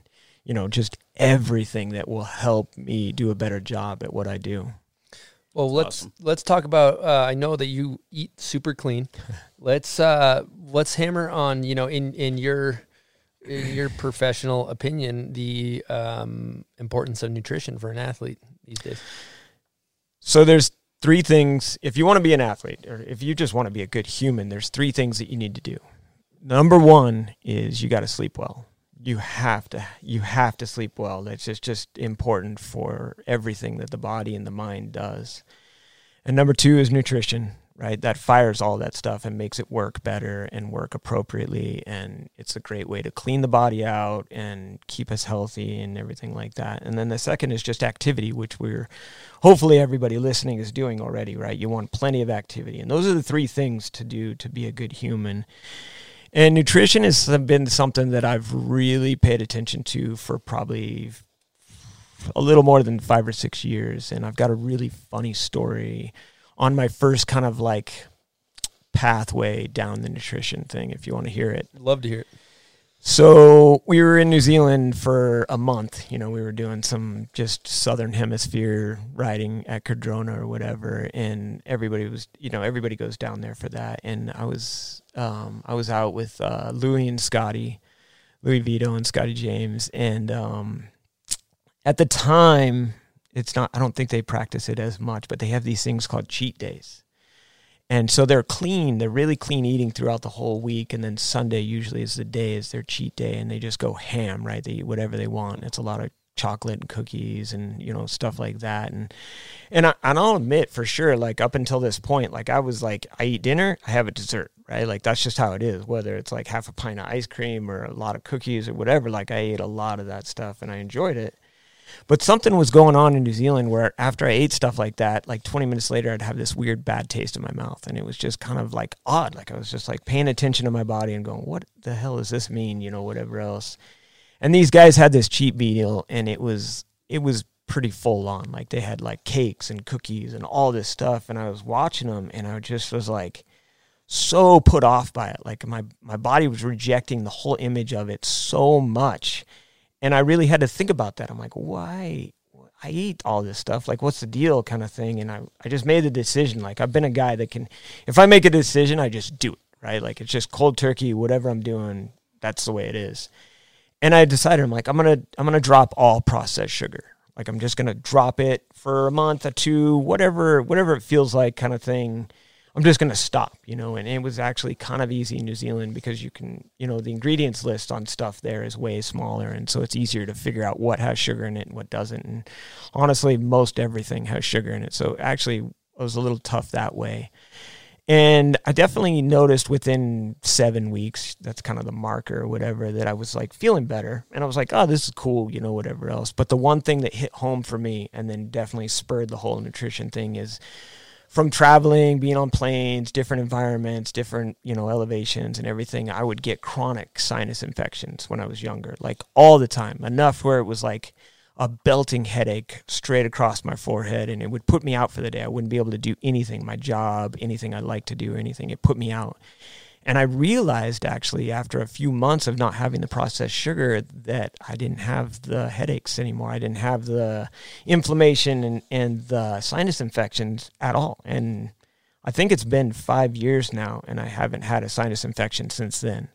And so that literally was just like, all right, obviously that's bad for me, so I'm not going to ingest it anymore. And that spurred me onto the whole nutrition thing. It just kind of like somersaulted into everything. And I just really looked into like, okay, if I can make that impact with just simply dropping processed sugar, what else can I do, right? Like, and I went heavy into it. I went into veganism for 7 months. And I look at a veganism as basically just cleansing your body of all the stuff that's in there. Whether you need it or don't need it, you're literally just like flushing your body out. And after like 7 months, I decided I wanted to reintroduce things and be like, okay, if I'm in this state where I'm definitely like in tune with my body and kind of feeling how things are working, I'd introduce different things like turkey or, whatever else. And I'd be like, cool. I'd go out for like a 30-mile bike ride or go snowboard for 4 or 5 hours and be like, how do I feel afterwards? And definitely like some things were definitely a minus. Like I felt like garbage afterwards or even during or whatever. And then sometimes I'd feel really good. And to be honest, for my diet, just to kind of like go through the whole thing, like dairy's out, like, processed sugar's out, like the only thing that I reintroduced and actually made a difference for my body, and everybody's different. I want that to be very clear. Everybody's going to process this different, the whole thing. The two things that I reintroduced back into my diet, and I eat probably once a week, maybe once every other week, is salmon and eggs. When I was going through the whole process of veganism, it was incredible. I was dreaming about eggs. I'd go to the store and I'd see eggs or breakfast burritos, and I would like my mouth would inadvertently start drooling, like it was crazy, like how much my body wanted eggs. Dreaming. It was nuts. It was like totally subconscious. Like my body was telling me like, you want eggs, like, and then the salmon, when I would do things, I felt a boost, right? I felt the positive from that made a difference in what I want to do. So, damn, that's very well articulated, and I love how you're essentially talking about how you're collecting data on yourself, right? You're basically just like running, okay, this worked, this didn't. Now diet is such a touchy subject because it's like for some people it's like political beliefs or like Judaism versus Christianity versus Islam. You're like, you say something, you're like, well, no, I'm right, which and it's everybody's got a different opinion on diet, and I think like you said, like I love how you said everybody's different, and I noticed that my belief is that like a lot of inflammation and injuries is correlated with diet, like arthritis and things like that. Do you come from that same school of thought? 100%. Yeah. 100. Inflammation is the number one thing, right? As I learn more and I really am getting into this whole thing, inflammation basically is everything. And that's where the processed sugar comes in, right? Like that's major inflammatory. And that's why my sinus infections went away, because they were no longer inflamed. And so that's when I'm like, all right, what else is that? And again, I can't reiterate enough. Like it's different for everybody. Everybody's body and brain processes those things different, and so you have to take the time to get to know what works for you and what doesn't, and so what works for me isn't necessarily going to work for you or whatever else. And that's the whole thing, what you brought up. And I really want to drive this home is you got to take the time to like listen to your body, right? You got to take the time to like stop eating certain things and then see how it feels and how it's treating your body, because you don't have to have a doctor tell you that stuff. Like it's your body. You're the only one that knows it. You can tell him till your face turns blue and he's going to perceive it in a different way, you know? And so he's not going to fully be able to help you as much as you're able to help yourself, you know? And so that's what I think is super important, is you just like take the time to really feel what helps and what doesn't, you know? And the thing I do have going for me is I've never been really emotionally attached to food, right? And I know that's a big deal, as people like have that attachment or whatever else. Food for me is fuel, you know? It basically allows me to do the things that I want to do at the most optimal level if I want to do them at. And that's what food is to me, you know, and it's, you know, I have green tea every single day and the only other thing I consume is water, you know, and that's just where it works for me, you know, but I've taken time to kind of like go through that process and figure it out. Human optimization over here. Yeah. Well, also the thing that's too, going back, that the food is the fucking, for me personally, like, dude, I can quit booze. I can quit tobacco. I can quit chewing tobacco. I can quit fucking drugs, dude. I don't need any of that shit. But then, like, sugar? Certain foods. Sugar? Dude, that's harder than quitting crack cocaine, dude. It's like, this shit's everywhere you go, man. You're like, all right, I'm not, like, this is me. This is my shit right here. I'm like, all right, I'm not going to do sugar. I'm taking a month off sugar. Literally, day 2, I'm just like, at the checkout, looking at Sour Patch Kids, I'm just like, I'm gonna get those, just, dude, shaking, and lips all white, just like totally. And ultimately, like it's good to. I think it's important for people to at least understand the correlation between that, because I know it, and I know I'm like, I don't have the self. I'm not committed enough to follow through. At times, it comes in waves, but like, much respect to be on that human optimization and be able to do that. But you have to kind of like specialize your diet so much. But anyway, go ahead. Sorry. Well, I mean, I'm just gonna say that I have a lot of motivation, right? Because I like I've said before, like what I get to do for a job, I feel so fortunate. Like I feel so lucky to be able to do this, and I love what I do. I love what I do, helping people, you know, realize their fullest potential, you know. But I also make sure that I do that by leading by example, right? And that's my motivation. Great you know, point. I'm never gonna tell somebody to do something and do the opposite. You know, that's a huge thing for me. And so that's my motivation, you know, and right now I use myself as kind of like a tester, you know, like I'm like, hey, like I did this for 6 or 7 months and it made this much of a difference. Like I really suggest that you do that, and then talk to them about the ways that would work for them.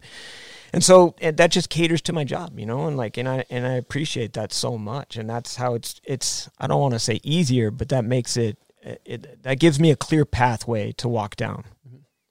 This is a perfect segment to take a quick break and talk to you about one of our sponsors. Stony Buds, what are we talking about right now? Let's talk about the Icon Season Pass. They are launching their new season passes for the 21-22 season. Own the season, own the stories, own the stoke. Now, there are more than 40 unique Icon Pass destinations. One of my favorites being Brighton Resort. One of my favorites also, Snowbird. With the exclusive spring savings, including special pricing for the 2021 pass holder renewals, savings on passes for kids, and a new payment plan for how much, Buds? $0 down and 0% APR. Right now, take advantage of limited springtime pricing, including the Icon Pass. For how much, Buds? $999 is the adult price. That unlocks the most days, the most mountains, and, super important, no blackout dates. They also have the Icon Base Pass. For how much, Buds? $729 for adults. That opens up a season of adventure with limited blackout dates. And lastly, they have the Icon Pass 4-Day. How much is that, Buds? The adult price is only $399. That allows you to kickstart your ride. Also, you get credits in the event of a COVID-19 closure with the option to defer the value of an unused pass, no questions asked. Every moment spent in the mountains is a new opportunity for discovery and connection, because as the mountains connect us, these unique communities are what hold us together. Here at the Bombhole, we deeply care about communities, huh, Buds? Community is all we got. Own the season, own the stories, own the stoke. Discover pass options and claim your moments in the mountains at iconpass.com. One of the key foundations we were talking about is sleep. What advice do you have for us to get a better night's sleep? Because I think he struggles with it. I struggle with it. Yeah. You maybe you figured something out that can help viewers that struggle with it or listeners. I'm gonna say straight up that I'm still learning, especially about myself. Like I'm testing a whole lot of things on myself and, stuff like that, down to like things that are kind of unknown, right? Pistachios are inducing for melatonin, like there's stuff like that, kiwi fruit, like, I've been reading about, whatever else, the big deal for me, I would say personally, is I need a room to be a certain temperature. If it's too hot, I'm done. I'm waking up at 3 a.m. after my body's like processed all the food and it's just like worked really hard and I'm sweating and I'm just irritated and I'm awake, and so room temperature is huge for me. I definitely kind of eliminate as many electronic devices around me as possible. I make the room dark, like really dark as much as I can. Everybody's got certain like sleeping positions that work for them, so explore that and figure out what really works for you as well for that. And then the other thing that I would say, if you're into kind of like really diving in and figuring some stuff out, you want to look at what your circadian rhythm is. So that's kind of that's the term that they throw around in sleep and everything else. But everybody has a certain rhythm that they actually work with really well. And as far as I can understand now, to my limited knowledge that I've provided myself with, is everybody has a certain amount of hours that they probably should sleep that's optimized for them. And not only that, but it's so fine-tuned that at the end of your sleep cycle, where you should be kind of waking up, every 20 minutes, there's an optimal time within those 20 minutes to actually wake up. And if you wake up on the wrong side of the 20 minutes, that can mess your whole day up, right? So it's all that stuff of like learning what works for you best, But the simple thing is like, throw a spider plant in your room closest to your bed, get rid of the electronics, make it dark, make it cold, and, try and, eliminate distractions and just sleep, like they do definitely say, and I've been trying to practice this, and this is hard for all of us, is the whole blue light thing. Like, don't look at your screen, at least an hour or two before you go to sleep or whatever else. Like, that's a big deal as well. Yeah, everyone's doing that. I got dogs jumping on me, then a cat jumping on me, then my wife gets up, and then someone's blowing the snow at 6 a.m. this morning. Tough life in there. And LeBron, I listened to a podcast with him. Number one thing he brought up was the temperature, too. Yeah. I never, I don't think about the temperature at all. I can't handle a hot zone to sleep. Yeah, temperature. I mean, it's all crazy. But the thing is I want people to hear, too, is, like I said, it's number one important thing. Like, it's number one. Like, when you're sleeping, your body is going through the process of flushing all the toxins out that you built through the day, which includes your brain, like every negative thought and all the bad stuff that's in there and everything. You're flushing all that stuff out, and it's doing that while you're sleeping. There's optimal time of 11 to 2, basically, for almost everybody, that's all happening right there, that you need to be doing nothing else. Because no matter what we think, we are incapable of multitasking, and that includes our body. When the body is doing those tasks of flushing your body out and recorrecting everything and just getting you ready for the next day, other things are shutting down, like literally your heart rate goes slower. Like, there's certain things that you're not performing that usually you don't want to add digestion to that, right? That's a huge block for sleep. If you've ate like just before you're trying to go to sleep, then guess what? Your body is digesting and it's not able to do all those other things because it doesn't have the energy to do it, right? Like your brain alone for the day takes up like 20% of your energy or whatever, And so you have to take those things into factor, and sleep's important. And if you're not getting it, you're gonna downgrade every day. Like, it's just gonna do that. And there's no way, like, you can throw in naps and that helps or whatever else, but you have to rely on that sleep. Like, we're designed that way. I feel like I'm getting a nice life coach lesson today. This is, Noted, this yeah. is great. Noted. Put more attention on sleep. I got that bookmarked in my mental notes right now. I love that. Now, we've been talking a lot about snowboard coaching and optimization, and you've recently kind of moved into all of action sports. I know you did Elliott Sloan, who's a skateboarder, Carson Storch, who's a mountain biker, and Tyler Bierman, who's been on this podcast. You helped him out at X. You want to talk about that? Yeah, especially Tyler, like Carson. I'll start out with Carson. Like Carson, I've been with since he was a kid. He used to actually come in the snowboard shop because he snowboarded, and he always asked me like, "What do you think I should do for this sponsor? How do you think I should do this?" And I always loved helping him because he was such a nice kid and whatever. And that just really developed into mountain biking, and I'm nowhere near the level of like those guys. Like, I love it a lot and whatever, but it's not like I can't break it down as well as I can snowboarding. Like I was into snowboarding, so I really was able to like, that's where my title comes in, where it's mindset and performance. I could break down the performance of snowboarding or whatever. For mountain biking and then moto and skate and everything else that I kind of dive into, it's all mindset. And with those guys, and especially Carson, it's just putting him in the right position to make the best possible like choice and pick a line down, whatever. And then, with Tyler was super interesting because he's an amazing kid. Like I love that guy so much. Like he's got such a great personality, and he's got a great family, and everything about him is just like in the right spot. And his style alone, like what he does, I feel like just oozes style, and that's what I really appreciate and what kind of drew me to working with him. But I had like a week and a half to kind of like meet him, get to know him, and work with him before X Games, after him coming back from a major injury and it being coming back to X Games. And it was weird. I almost didn't agree to doing it because my whole forte is I got to spend a year with somebody, to get to know their ins and outs and figure that what makes them tick and, how I can work with what or what not or another. And with Tyler, I was just like, look, man, okay, we're going to dive hard into this.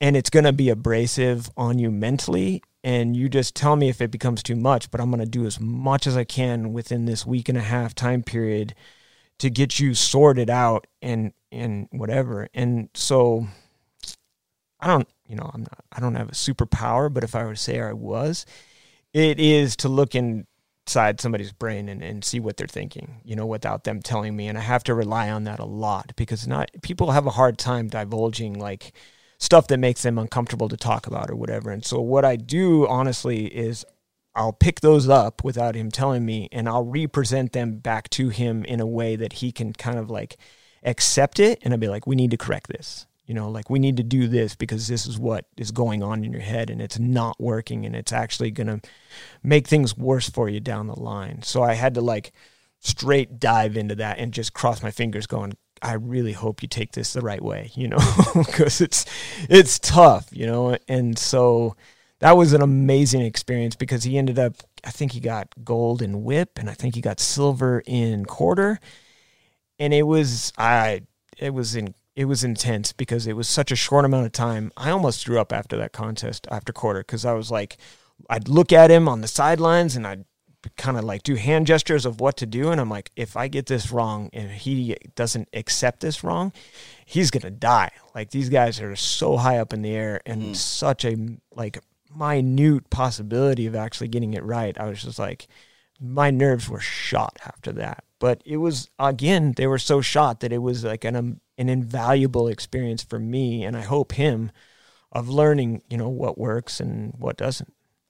Truly are the athlete whisperer. Absolutely. It's like when you see the guy, the dog whisperer, you see him, he does the things with the dogs and all of a sudden they behave. You're like, what the fuck did you do? He's doing the same thing. He's doing it to Tyler. He's doing it to Bierman right before the quarter pipe. Gestures and getting in their head, and it's working. Hit him with the, that's what the dog whisperer does. Yeah. And the dog's all of a sudden perfectly behaved. Tyler's doing a perfect whip. Okay, I'm going to take a quick second and talk to you guys about our sponsor, Wild Mike's Ultimate Pizza. Now, earlier today, before we started recording, I just hammered a mini pepperoni pizza. I was hungry, got off the hill, it hit the spot. Now, all of their products are 100% all natural, no artificial anything. No jokes, the pizza bites are incredibly tasty, those garlic jump-offs. Couldn't recommend them enough. They support us, you should support them. Follow them on Instagram at Wild Mike's Pizza. They are always doing cool giveaways.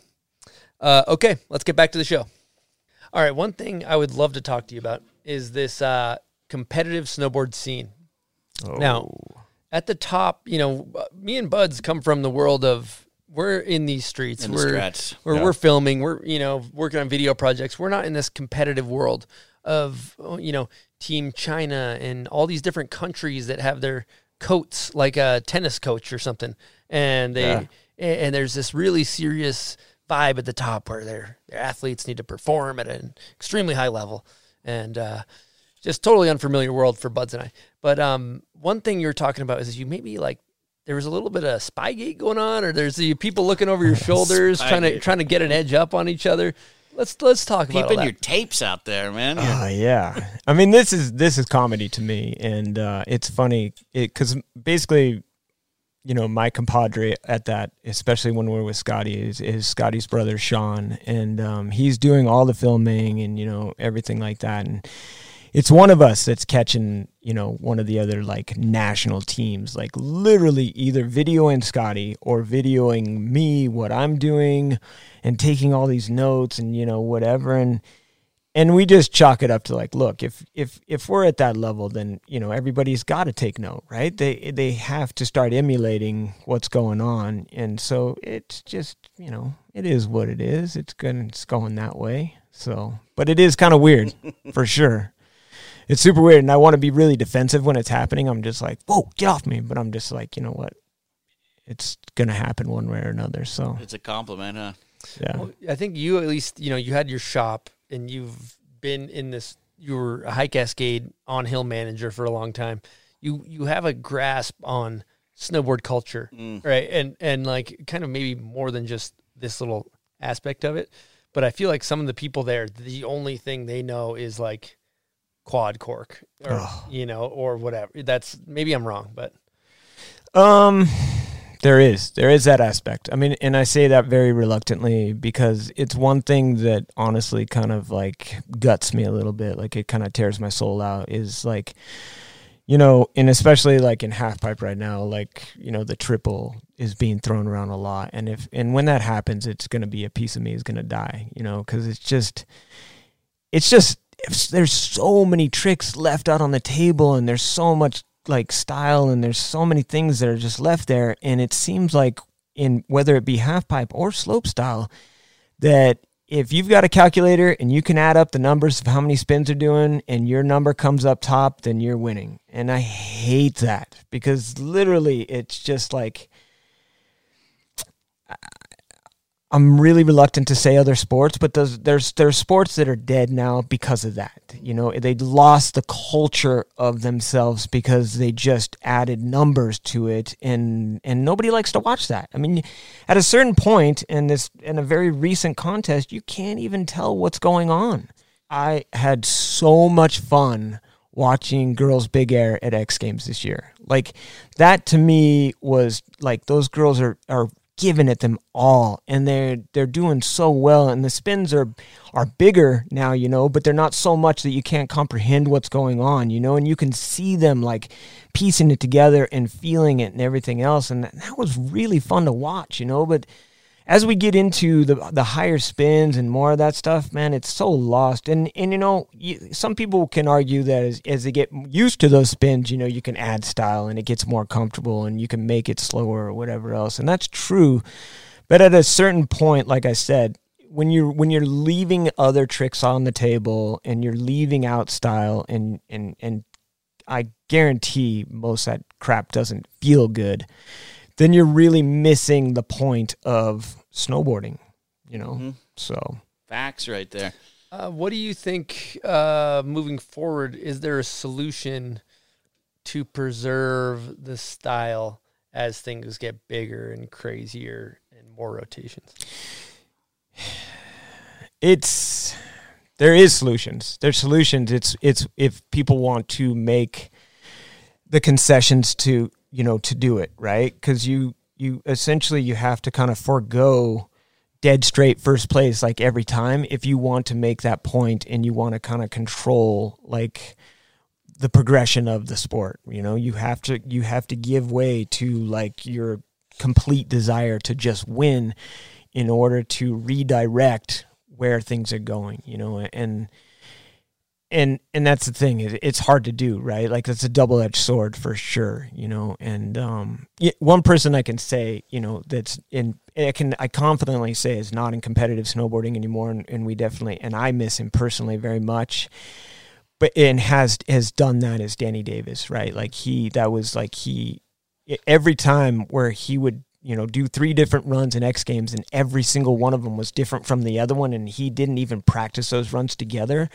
Like, that was so impressive to me that he would just put that together and do that. And occasionally, what the great thing is the judges rewarded him for that, and I commend them for that as well. Like, I really was just like, holy shit, that's awesome. Thank you. Snowboard thanks you. And, and that was definitely, echoed throughout snowboarding. People thanked for that, whenever. And we just need more of that, like we need more people willing to go, like, I don't really care if I win or not, and Danny didn't feel like that, but he still was just like, this is what I want to do, and I'm going to do it for me and not the score or the medal or the whatever.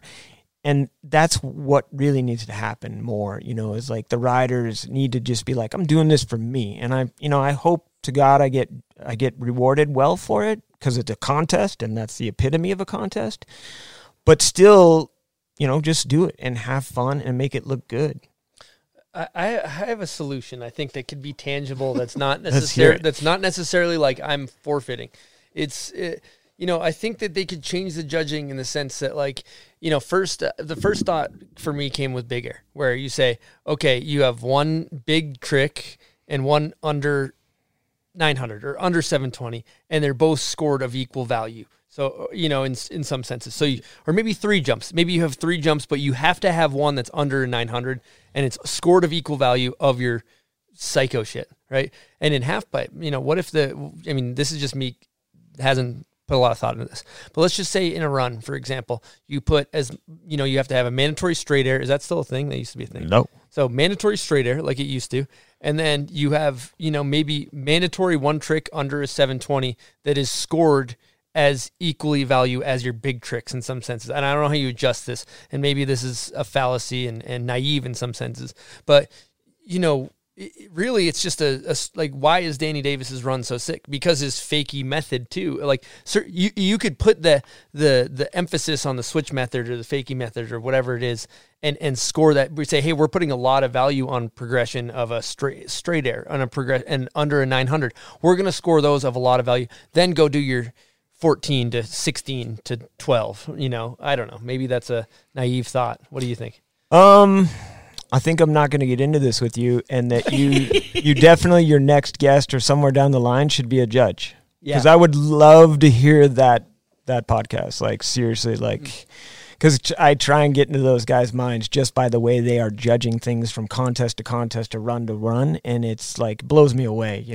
There's sometimes there's continuity, sometimes there's no rhyme or reason or whatever, and I would love to hear. And reluctantly, it's not just one, but, a couple of, like, the major ones, whatever. It would be nice to hear, like, what they are thinking, because, again, it is easier. I mean, I literally heard a judge one time at a meeting go, well, I just like the bigger spins because it's easier. I can just say, like, well, that was an 18 and it beats a 16. And I literally... I don't want to say I wanted to punch him in the throat, but I definitely was very sad by that statement. I was just that's horrible so for the culture of snowboarding. Yeah, it just killed me. Like, Chris, I thought you were going to say steroids was the answer. Well, I do. I have another take. I like to talk about on this podcast. I think steroids should be mandatory in competitive. That's where I thought you were. I think everybody should have to do them just to see where it goes. What are your thoughts on that? Man, I don't even take aspirin. Not even aspirin. I mean, you think eating a good diet is good. Let's get all these guys on some HGH, doing quad corks. They just have huge heads. Throats are just looking like freaking, Rob Gronkowski out there, just doing big old switch McTwist. Then we'll see some real moves. See how fast this board can spin. Right. Well, if you do, I've gone inside the booth and looked at these events, and what you do is you write down your what trick they did, right? So when you, like what you're saying, at the end of a run, you see, okay, 16, 18, 15, whatever it is, Yeah. And then you're like, okay, well, when I look at my notes, this one's the best. Right, it wins. It wins. Horrible. But that's new. There's no nuance, right? Like, there's so many things that go into a run. Like, I'm going to tell you guys one thing in the viewers. Like, I have absolutely terrible vision. Like, I have such bad vision, and I don't wear contacts, and I rarely wear glasses when I'm, like, doing my job. But what I rely on is the nuances, right? Like I see like little things. It's not the details, but I see like little things that I think are style and whatever else that I pick out, and that's how I do things. And that's a lot of what's being missed, right? Like you're just reading those numbers and you're looking at that and whatever. But like, I mean, where did he grab? How did he grab? How long did he grab for? Like, did he enjoy while he was grabbing? You know, like all those things are completely missed on the second takeout, you know, like, and while they're going over that stuff. So it's getting a little hectic. I like how you said if the judge wants to go ride, like if you're able to get that feeling. I like how you said that, because that to me would be a win. You know, if you can get people just, I want to go shred after that. That's full inspiration. I wish the judges would think about that. That's great. You know who, this is a controversial one, and fuck it. I mean, I got no dog in the fight here, so I'll just speak off the cuff. But I know that the Dusty Hendrickson, he won slope style, and I've heard from some people that, you know, trick for trick, his run was maybe not as crazy as some of the other ones. But the effect that had on me, because of his kind of like, I don't want to say cockiness, but his swagger, is like the way he was doing his stuff, it had the effect. It had the effect of making me want to go ride. Yeah, know? And that's a win right there. But yeah, it is. Then it's just a strange, you know, you're judging something that is completely subjective, and you know. I mean, the one thing I can definitely say to that too is like, if you take like due to our X Games, even the Olympics, you know, the big televised like to the mass public kind of events, if they took more of that into factor, right, and then we would be doing a lot better, right? Like everything, the viewership would be up, like people would be, you know, way more stoked to watch it. You know, if we just took into more of that, like it's not about like, I mean, how many times can they spin or whatever else, but like how fun did they make that look like, and really like hone on that, because I don't care what anybody says, that kind of stuff, you know, whether it be the director of ESPN or whatever else, like that stuff affects the outcome. And that's as controversial as I'll get. Yeah. Do other coaches lead by example like you? I have no idea. Yeah. I'm going to say a lot of them probably don't, but I have no idea either. I don't know. I mean, yeah. I like it when you lead by example. Your guys will follow you into battle. You know, that's true, 100%. I mean, yeah. Why would I? It's just you have to do that. I got one more Patreon question, and I think this guy probably wrote to stoke you out. Maybe, let's see. I don't know. This is from Nathan Pasquale. Professional athletes in general are extending their careers well into their 30s. Shout out to Tom fucking Brady. Let's give him a little air horn. Yeah. But as a 31-year-old dropping bomb holes left and right, do you have some insight into being in your 30s and not letting old head disease get to you, particularly with strength in your legs and feet? I mean, that's pretty easy. We've touched on a lot of that. Yeah. And I could go on for hours, right? Like I would have to ask this guy, like, all right, how are you sleeping? How are you eating? What are you doing off hill? You know, like whatever else. Like how many compromises are you making to not be able to do what you want to do? You know, and that's just the bottom line is like, what are you doing otherwise that you can't accomplish what you want to do? So as you get older, you just really got to fine tune the chassis. You got to. And really. Dude, Tonino. So Tonino, who's your boy, and my boy, all of our boys, he's the man. Let's give him an air horn. And Tonino, I work out with him every Monday, Wednesday, Friday, and he's 46 years old, and he looks like fucking a gladiator, okay? 300 squad. Straight up. And he was driving me to the airport the other day, and I said I might be wrong with this number, but he's going to be pissed that I'm talking about this because he hates it. But Tonino, you're getting thrown under the bus right now. You shouldn't have divulged. I think he deadlifted, or no, he squatted just under 400 pounds. I think it was like 360 something or whatever. I don't remember what the number was, but it was a large amount of weight to squat. And I was like, dude, you're 46 years old. How do you do this? And he's like, well, what I'm doing right now is setting myself up for my 50s. He's like, what I do now is setting myself up for my 50s and 60s. So in that old head disease, I love the fact that like if you whatever you did in, you know, maybe your late 20s, setting you up for your mid 30s. So if you can reframe in the fact that like, oh, okay, I'm 31, like he said, like the things that you're doing now are going to set you up for when you're 41.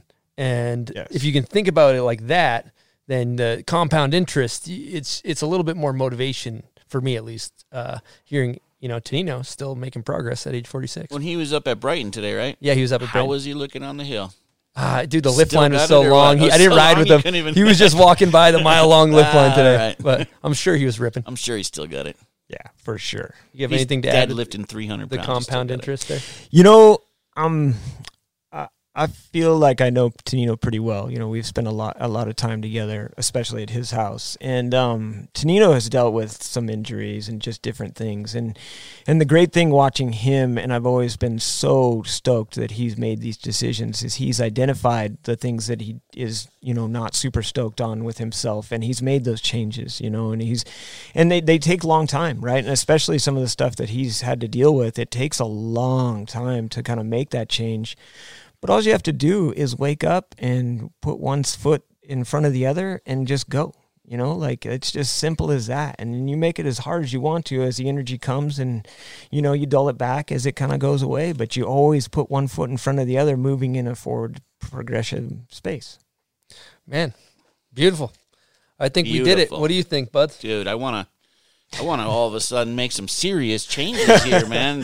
I'm going to deadlift Tonino next. I want to start taking steroids. That's the effect this had on me. I think that's what we're going to have to do. Steroids. Can we just skip the line and take steroids? We don't even need to have this podcast. Just steroids. Steroids.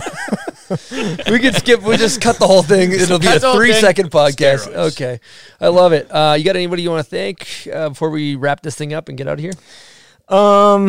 Yeah, I mean, obviously, my mom and my dad, those guys were the best, and they allowed me to do whatever I wanted to do. And, everybody that I've been able to work with, I like to really think, that everything that I've taught them, they've taught me. I have this, saying, I think it goes when you teach, you have the ability to learn. When you learn, you have the ability to teach. Right, and it's just such a simple thing, and I'd like to tell all you guys, it's there. I feel like there's so many that everything I've taught you, you've taught me. So, great words of wisdom. Add that to the long list of wisdom learned in this podcast. We want to thank you guys for listening, watching. We really appreciate you guys, and we will see you next week. Over and out from the bomb hole.